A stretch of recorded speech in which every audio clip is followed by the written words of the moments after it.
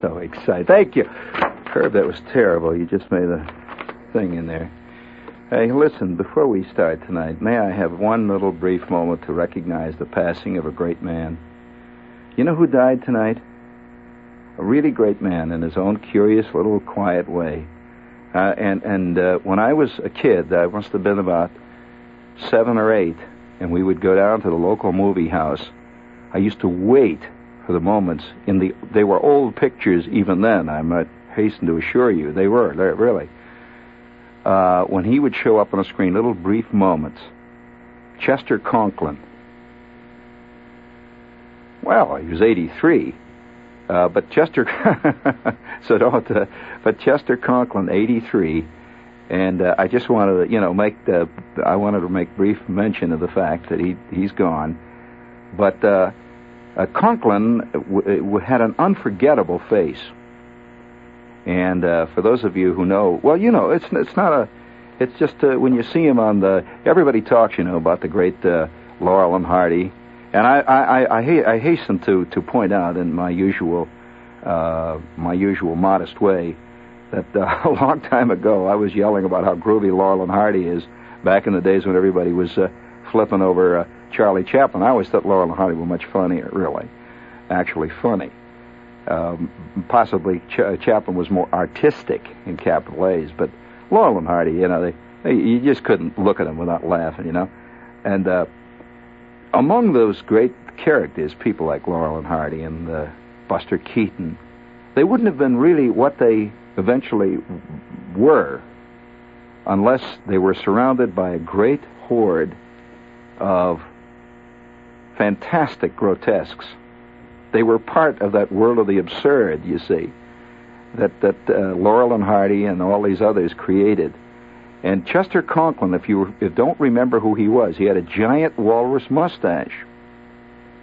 And he had an outrageously set of crossed eyes. I mean, you remember, he had the fantastic cross eyes. And you know what he was famous for?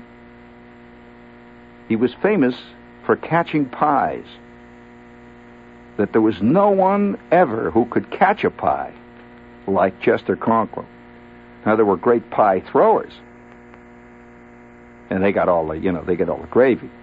Everybody laughs the way Laurel throws the pie. But Chester Conklin was always the waiter coming out of the swinging door who caught the pie. And therefore, that is, he caught it right smack full in the proboscis, which incidentally made the pie flinging funny. It was his reaction. And as a little kid, I can remember this pie all over Conklin's face and dripping down off his giant walrus mustache and his crossed eyes peering through a thick coating of whipped cream. And his eyes looking hurt, surprised, a note of indignation. And yet there was a quality in his eye that said he expected it all along. And he had this, that he was born to catch pies. I mean, he's never going to get the cheers. He's just going to catch the pie in the face. And Chester Conklin, he was 83. And I just thought in passing, I would be remiss as an artist if I didn't, point to the passing of a really great performer. And not so much a performer, but a personage, really. You couldn't imagine, although it would be great, Chester Conklin doing Hamlet. And yet, the thing about almost every actor I've ever known, they all started out just going to be an actor. And they wind up this thing, see. And in many ways, it probably is the best thing that ever happened to him, because in the end, 150 years from now, historians will be looking at films where you see this harassed waiter comes out of a swinging door and whap, and they'll be laughing at it 150 years from now, because he had all the look of the good. Did you ever hear of a great Czechoslovakian character called Schweik? Any of you know who Schweik was? The good soldier Schweik? Anybody out there know who he was? Well, the good soldier Schweik was really, in a way, Chester Conklin. He was the indomitable private in all armies, in all wars, upon whom all indignity is heaped. And he's always there, though. He never chickens out. At no point does he chicken. That's where Yossarian lost the ball with me. He chickened out upon having been heaped with indignity. The thing about the good soldier Schweik, he sticks it right in the end. He's always there, you see. He survives. That's the thing that's important. And this was Conklin. Conklin was always surviving. He would get hit with 7 pies. And in the last scene, we see him back in the kitchen getting ready with his tray to go out again into the restaurant. He persists in trying to deliver the chicken Kiev, in spite of the fact that now the restaurant is a battlefield of blueberry pies. And he goes back and gets his chicken Kiev and comes back out again. And whap! And so tonight, give me my the Hammond High Fight song. We must give him a brief, but very hard. So tonight, all flags flying, mustache bristling with indignation, his eyes outrageously crossed, his legs somewhat rubbery, his coat a little bit too long and saggy around the back. Chester Conklin enters heaven.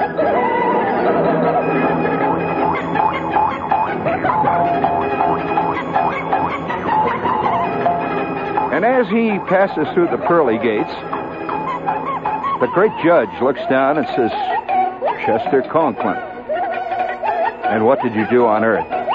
And he flicks his mustache a bit, as he always did, with a twitch. Looks up beseechingly, hoping for a little mercy after all this time. The great doors swing open, and just as he has handed his loot, somewhere out of a mysterious golden cloud comes a hurled blueberry pie.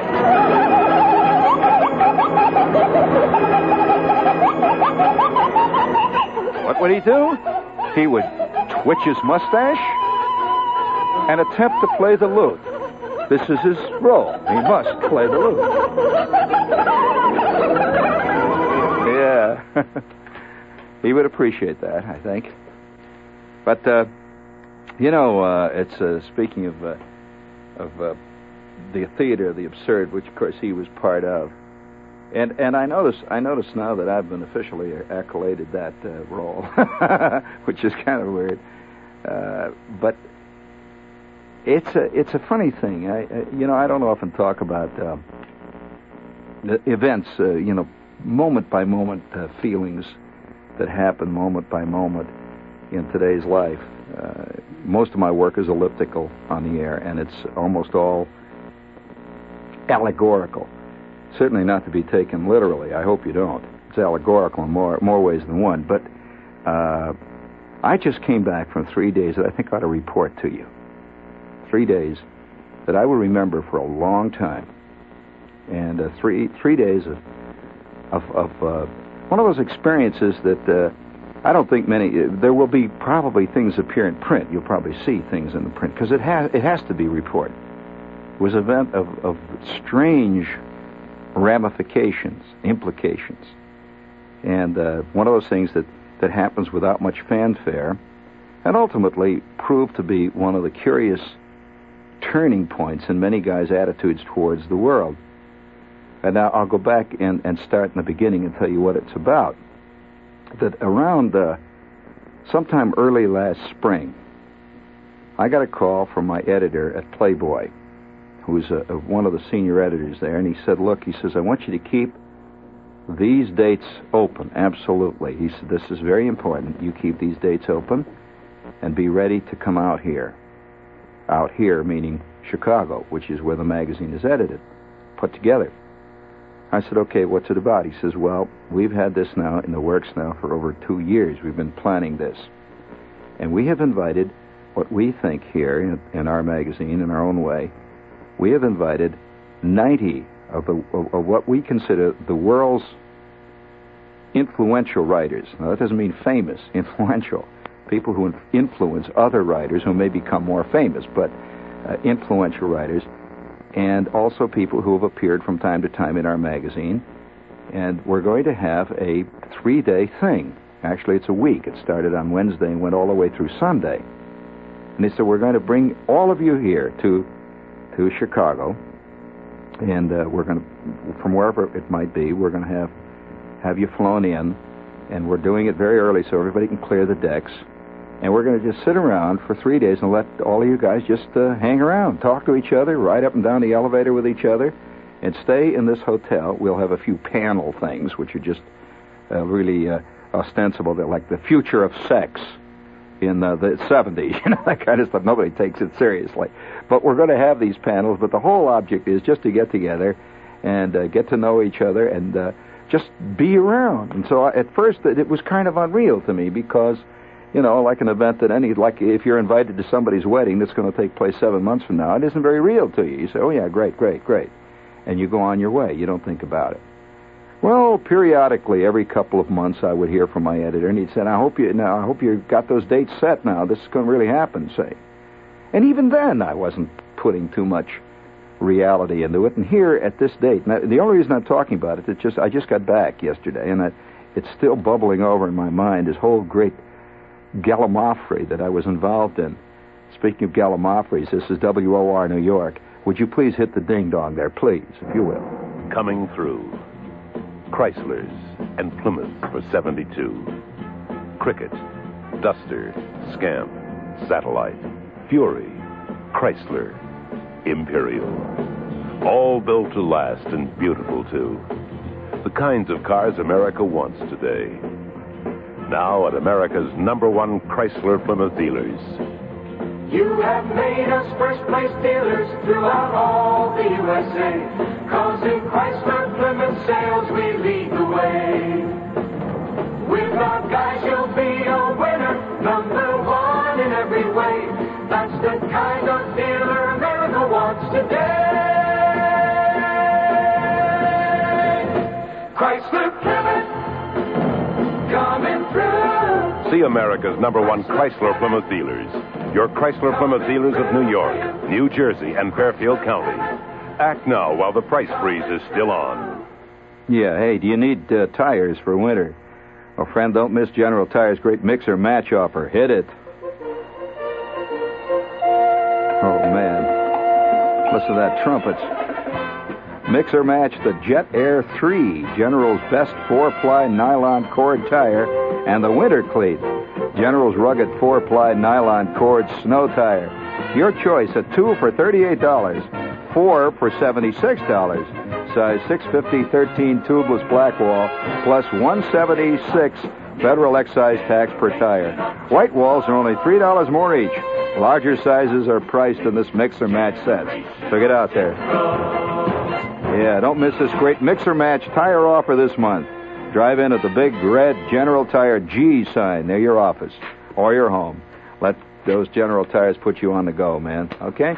Wait, we have a dealer here. In Maplewood, New Jersey, see Dick or Herb at World Tire Company, 1725 Springfield Avenue. In Manhattan, Joe D. Simone or Pat Sullivan at General Tire Service, 835 11th Avenue. Okay, we get another thing out of the way here before we get deeply involved in this strange hallucinatory event. This is truly a hallucinatory event. By hallucinatory, it seemed very unreal. To all the people who were there, it began... Have you ever gone to a party that starts out like a party? And everybody's kind of formal, right? And the people walk around, especially if it's people you don't really know. You just know of, you heard about them. And then slowly that changes. That's the beauty of having something that goes on for 4 or 5 days. By the end of the second day, you're starting to call guys Big Charlie. Hey, how are you, Fred? And by the end of the third day, you have been together so long, it's like veterans of the War of the Roses. And it's all stripped off. All the defenses that everybody has have gone down the drain, especially after enough Jack Daniels has crossed the Formica. And and by the fifth day, it is just, it's the whole thing. It's different. We're riding along in a bus drinking cheap wine, and I'm pounding Arthur C. Clarke on the back, saying, "You son of a gun, knock it off!" And it just it's just a wild thing. And I'm sure that all the guys that are back now at home, wherever they might be, are still trying to sort out their curious memories. But before I get too involved in this, I have a really, to me, important note. This Saturday, mark it down on the thingy there. This Saturday, I'm going to be at Bloomfield College, and a lot of people on the book signings were asking when the next college date is going to be. We're going to be at Bloomfield, October 16th, that's this Saturday, at Bloomfield College in the gym there in Bloomfield, New Jersey. Now, write this number down. Don't call us. Write this number down. For information on the tickets, call area code 201. I'll give you time to come out of the John and get your pencil, okay? Area 201, and the number in Area 201 is 748-9000. That's the school, of course. You clod. I repeat again. It's area code 201, and the number is 748-9000. Do not call the station, please, because they don't know anything. In fact, they think I'm working at WNEW. So give them a call, and they'll give you the dope. That's Bloomfield College, Saturday, the 16th of October. And incidentally, that afternoon, I'm going to be at the Bloomfield College bookstore, Knox Hall, and we're going to be writing suitable obscenities for those who desire it in Wanda Hickey's Night of Golden Memories. I'll autograph your thing there at the Bloomfield College bookstore, Knox Hall. Now, that's the same day. That's this Saturday between 3 and 5 p.m., right? Okay. All right, now let that soak in just in time for somebody to call up now and say, what did he say? Did he say that he was going to be in Bloomerburg College in Bloomerburg, New Jersey? No, you just missed it. The train has gone by again. But what the story is, I want to get... Do you want to hear about this thing? Well, I'm going to tell you about it whether you like it or not, because this has got to go down. It's got to be reported. Anyway, this went on for weeks, months, getting these calls. And as the time grew closer, of course, I had a lot of problems. My book came out the week about the... in the end of September, in the middle of September, and this thing was to be in October. I hadn't even thought about that when I made the commitment. And we were all over Jersey, of course, doing book signings, and the book is, bestseller and all that jazz, and it's fantastic problem with time. Every place, interviews and stuff.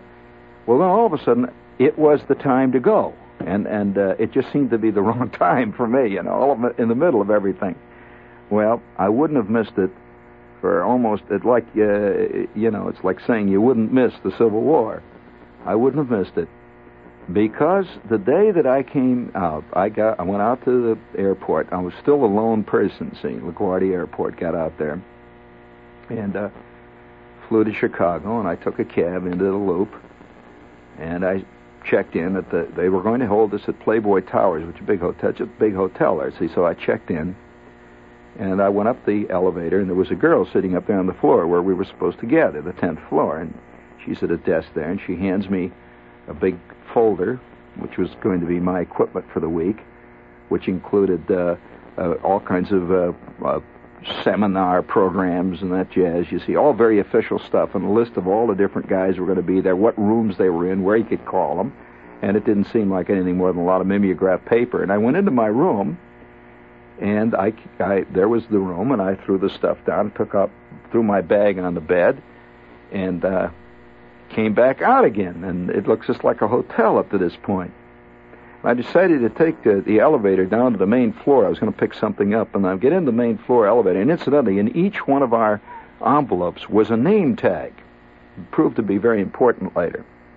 The name tag was a black plastic name tag, just had a little bunny on it, a little bunny insignia, and your name in stark white letters. Well, it was black. I didn't realize the significance of that because they had several colors of name tags. Black name tag, of course, meant official writer. This is one of the writers. They had, it was very interesting. Well, it was important for later what happened. Don't laugh, this because they were right in this. Black name tag. Brown name tag, which looked like walnut colored, meant staff, like people who work on the magazine, editors and so forth. And they had a white name tag, which meant press. These were people who were invited to cover the event.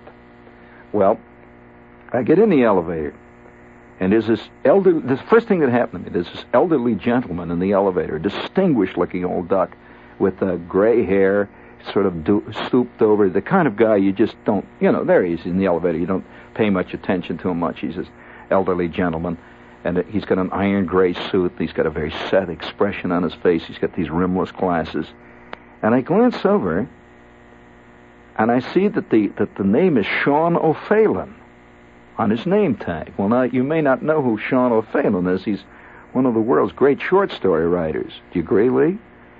He's Irish. He's as Irish as Paddy's pig, as a matter of fact, but at this point he just looked like a distinguished old duck, see?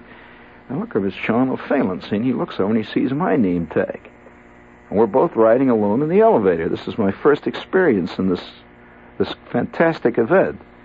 And he says to me, son, he says, you here for the convocation? I said, yes. He looks again at my name tag, and then he comes out with his bomb. He says, you know, I wish they had given me a tag that said H.G. Wells on it. He says, then they would have listened to me. I started to laugh. He says, well, I expect to see someone walk along that says, Bob Browning, call me Robert. And so we got out of the elevator. For that minute, we were close friends. I'd see him all the time. He'd just wink. Well, we went down to the bar, and there holding forth at the bar is one of America's leading poets, who I will not, let's put it this way, he's one of America's leading poets. He's drunker than a skunk. So I come up, and he looks like an insurance man. See, he doesn't look like what you would think one of America's leading poets look like. So I come up to the bar there. This is the first minute. I'm just saying at this point I've been very skeptical about going to this thing.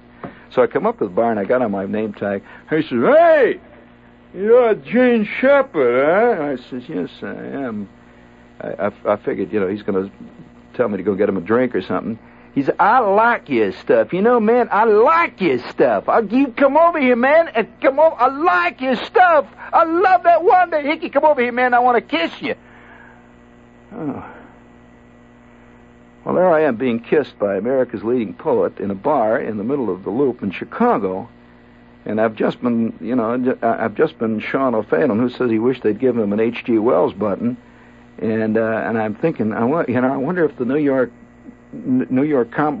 commentary on books knows about this world. They don't. Well, 10 minutes later, I'm upstairs in the writer's lounge, which the black tag meant only writers could come in this lounge, by the way, which is groovy because all the staff, the editors, even my editor was kept up. So you go into this lounge and you throw your feet up, and they had a continuous running bar, which ran 24 hours a day. And they must have they must have handed out 7 tank cars of Jack Daniels. And I have come to one conclusion. All you guys that hang around the Lion's Head who think you're in the literary hot world, the real world of literary people does not drink scotch nor vodka. Man, it is sour mash bourbon all the way. So I go into this room and I'm sitting there and sit down in the leather chair, and I'm savoring this first sour mash there with a little ice in it, a little twist of lemon, kind of enjoying it, And guy comes down, sits down next to me, and he said, this is quite a thing. And I said, certainly is. He said, oh, wow. So I had no idea it was going to be like this when I decided to come. He said, this is the best thing I've ever been in my life. I said, yeah, it is. Well, he happened to be not a sour mash man. He happened to be a gin man. And he was going away at the gin there very, very, let's put it this way, diligently. And I said, I like your stuff. I said, I had to come out with it there. He's got this name tag. I said, I really like your stuff. And he says, well, I said, I might as well tell you. He said, I like yours too. He said, but, he said, in Ceylon, it's hard to explain to the natives in Ceylon what the prom is, what it means. I was talking to Arthur C. Clarke. Well, you know who he is, 2001, in case you don't know who Mr. Clarke is. Very interesting man. And from that time on, it was all the way, it was Goesville for 4 straight days. And the final evening, the final night. Now, you've been in parties, haven't you? Well, I'll tell you some of the people who were there. They ranged all the way from Cheever through old friends of mine. I hope I'm not giving you the idea of dropping names. These people I've known in the past, one way or another. But things have changed over the years, and we all go our separate ways. You know, that's one thing about the difference between the writing world of England, we'll say. It must have been different because you read about the writing world of England, people like Boswell talking about Johnson's world, and they all seem to come in contact with the little world. It was a nice, tight little island. In fact, this is even glancingly referred to in Shakespeare, this tight little island. And they are, you know, and that meant one really a tight little, even if you were living far away in England, you were only a couple of 100 miles at the most away out of London, you see. But in America and in the world of the writing world today, there's no such thing. Now, there may be little enclaves like, the little Gloria Steinem enclave in New York, but that's nothing compared to the world writers where people like V.S. Pritchett, who, by the way, is a very funny guy. His wife is one of the funniest ladies I've ever met, and she looks, the tweed skirt type lady. You know who V.S. Pritchett is? And the last day when our bus is going to O'Hare and Mrs. V.S. Pritchett, we had a big thing the first day, and I hadn't seen her for the next 4 days. And she says to me, "I remember you." She says, "Was it 7, 8 years ago?" And I said, "No, it was Wednesday." She says, "That's what I mean." She says, "It seems like 100 years ago because so many things happened in the wild melee that went on." Can you imagine sitting at a table with Jules Dassin and Melina McCurry, and she keeps spilling wine on you and hollering, "Darling, I am so Greek. I feel the Greek coming out." I keep saying, "What with the wine? It's dripping on my knee now, and I've got to be in Bob Cromie's show in a half an hour with the wine dripping off my knee." Well, later on, the culmination of it, I should build it bit by bit. The sex panel was a fantastic thing. I discovered one thing: the people who write endless tomes about sex, statistical endless tomes, the Masters syndrome, the Kinsey syndrome, these people aren't interested in sex, they're interested in statistics. And that's a very different thing. And so here are these 5 people up there, the most stone-faced, tight-looking people you ever saw in your life, and they're famous writers on sex. And all the while, I had the vague suspicion, and this was in a hotel, that 2 floors above us, somebody was doing something about it. And that was where the real thing was going on. And the opening line, this very famous lady who writes in all the magazines on sex, began with this line. She didn't realize how funny she was. The kind of lady that wears space shoes, the kind, and that has severely cropped hair and so forth, and keeps talking about eroticism. Well, she opened her mouth, and she was the first to speak, and she says, "I believe that we should all consider sex on a continuum curve, A through D." Well, she started to draw the continuum curve, and at that point, I turned and left the room, and 5 minutes later, me and Leroy Neiman are down on the bar talking about the sex continuum, A through D curve over bourbon. But it was that kind of open line. And then we began to see, as myself and a couple of Brock Yates was one of my buddies in this thing, Brock, who writes for Car and Driver and a lot of other magazines. Other people that were official types there, like Schlesinger, Galbraith, and so on. And we found, I began to realize they don't know any more about the world than I do. They don't. And it's a terrible discussion, awful realization to sit in a room and find out some great pundit is saying, "I don't care what they say. Don't bother me with facts." And he's 3 sheets to the wind, and you suddenly realize that, man, talk about the blind leading the blind, but it doesn't matter. We're all blind, so what difference does it make? We like to assume that there's somebody who knows, and he can set the world straight. Oh, forget it. They're all people like us, If Melina McCurry comes in and bites your ear, you're going to say good things about the Greek Revolution, man, no matter what, if you've got glands. So this great, it was like a great bubble, and so I had a little thing. I was going to talk there. I was supposed to do a little bit in my little. See, I was in the humor category. See, and we humorists are always in battle because it's always believed that humor writers are not serious writers. Nat Hentoff's a serious writer, which means the quantity of kvetch you can put in your work means that's the quantity of seriousness that you're involved in. This is the New York Review of Books syndrome again, And so We humorists are a little band of malcontents that are always gathering, and it actually works this way, gathering over in the corner, cackling.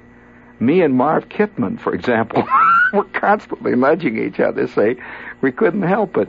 But then there's the official humorist who really believes he's official. He takes him so serious. Buck Waltzer, he's hanging with the Galbraiths and all that. And me and Kittman and the others are over in the corner. Said, listen to that one, Oh, boy, oh, wow. What a cartoon that would make. And so we keep laughing. Well, I couldn't help but think about it. You see, here are all these guys, half of them, they've been drinking bourbon now for 3 straight days and gin and what have it.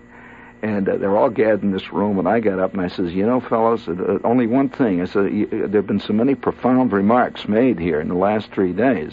Profundities were hanging like grapes from the wall. I said, I just couldn't help but think, but I says, here, look, in this room. I said, one hand grenade could change the entire course of world literature. Boom!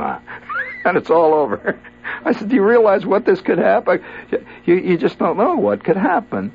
And there was a slight moment when 3 or 4 guys got green for a second. They thought maybe I was going to show them this. I was going to whip out the grenade and toss it. And it just rolled on and on like this. I hope this isn't boring you, but this is an event that must be reported. And down in the bar later that afternoon, it was not all bars, I might point out. There were people hanging around with each other and just sitting and talking. It was a fantastic experience. To sit as a writer and talk to guys as diverse. Writers recognize each other's work, even if readers don't, because as a professional, they recognize what you do. It's just like you take a pitcher sitting in the stands. He's recognizing what another pitcher's doing out there, even if the fan doesn't know it. So, sitting with people like and in no sense a rank situation here, not at all. Professionals gathered. I've never seen anything quite like it, where you can sit and talk to as diverse people as, let's say, Kenneth Tynan and Arthur C. Clarke. Clarke, flew in from Ceylon for the thing, and we were talking about Ceylon and living in Ceylon and stuff, and the hallucinations that, the hallucinatory quality of life for a Western man living in Ceylon. And he says, it's funny. He said, I read The Mole People, just a short story I had in Playboy a couple of months back. And he says, I was sitting on my veranda, and he said, it was quiet. It was after I finished work. And he said, I was sitting on the veranda there, and he said, I was having a sundowner. He's an elegant guy, very funny guy, too. And he said, I was having a sundowner, and he said, and here was Ceylon all around me. And he said, I read The Mole People. And he said, I couldn't help but think. And he said, here are all these people who are my friends around me, the Ceylonese and so on. There was no way, no conceivable way they could have even guessed what, the life in a boys' camp in Michigan, the Mole People, battle of forces of dark. He said, I'm laughing, and he says, and it just hit me how unbelievably remote parts of the world and people are from one another. And he said, there I'm laughing. He said, that's something that a guy who's worked for me for 9 years in my house couldn't even remotely understand.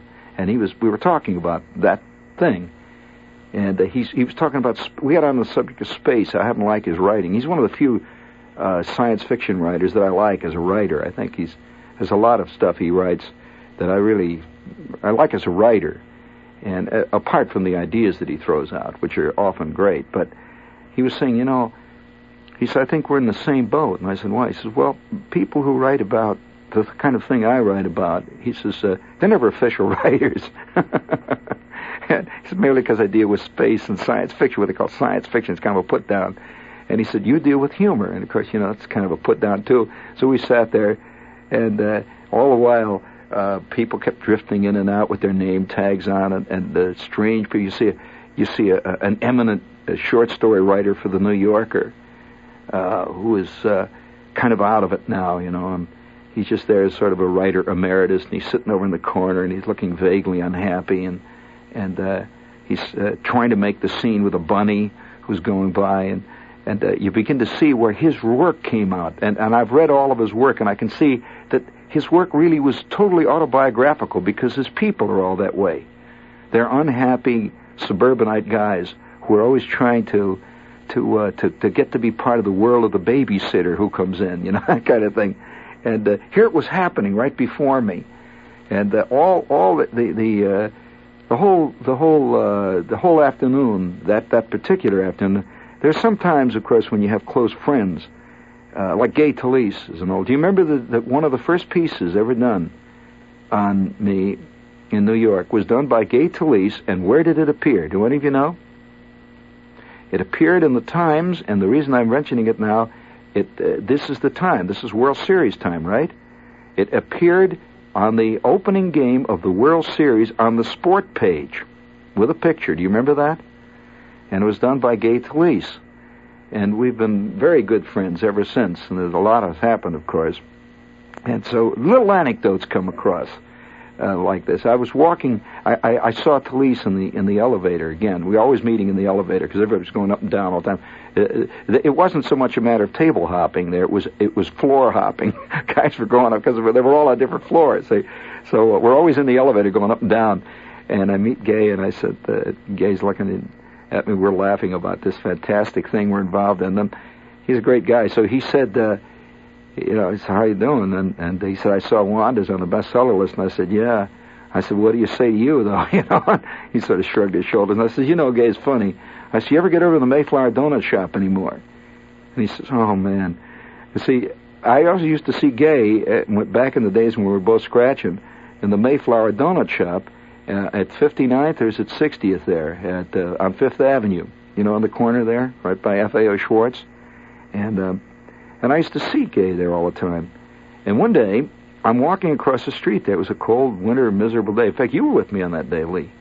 And I said to Gay, Gay's coming across the street. He's quit the Times now, so he's freelancing at this point.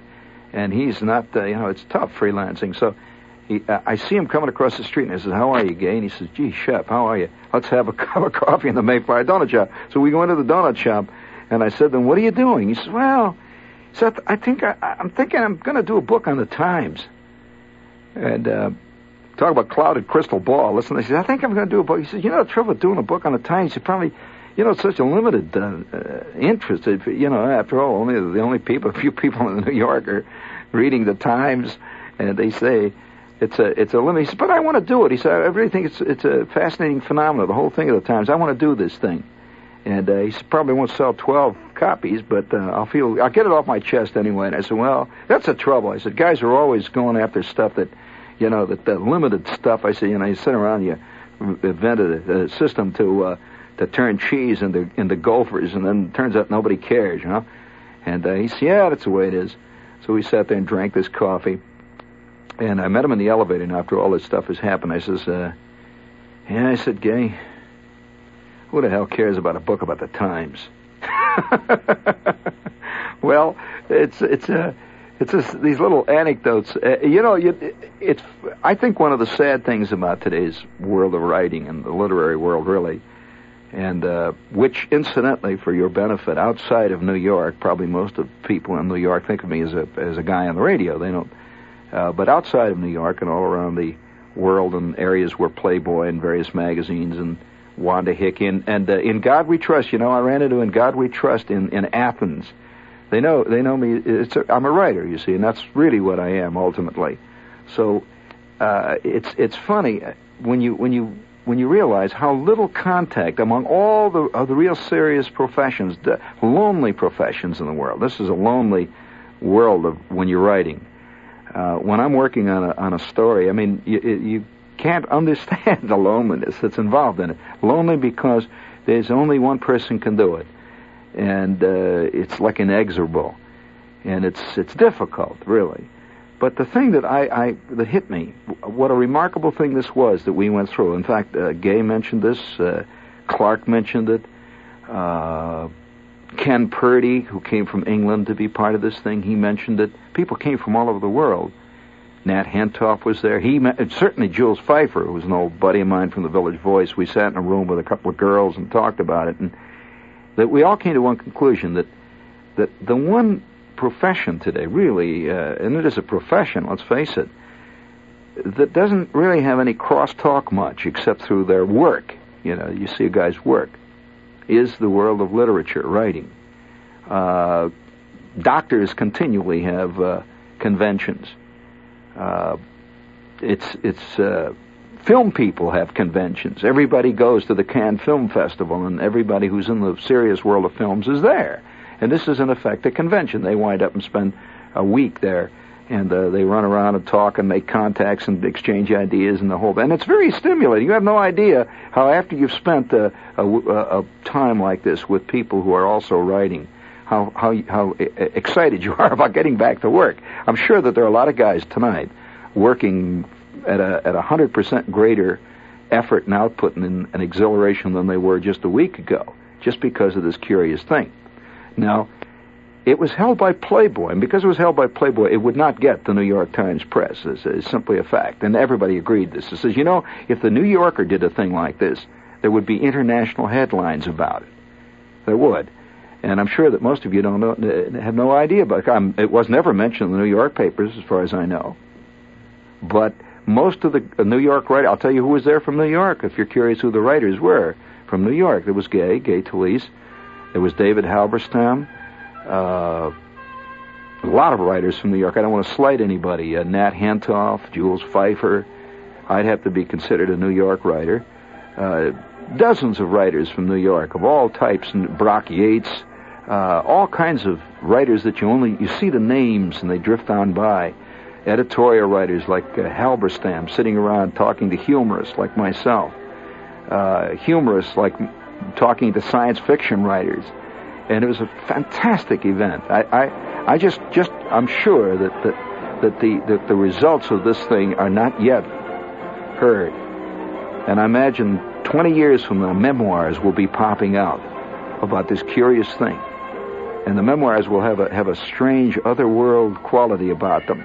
Because there were always comments all the way through, up and down the corridors, and there were odd people showed up. People like Roman Polanski, the husband of the late Sharon Tate, who was the Polish film director, and Kenneth Tynan.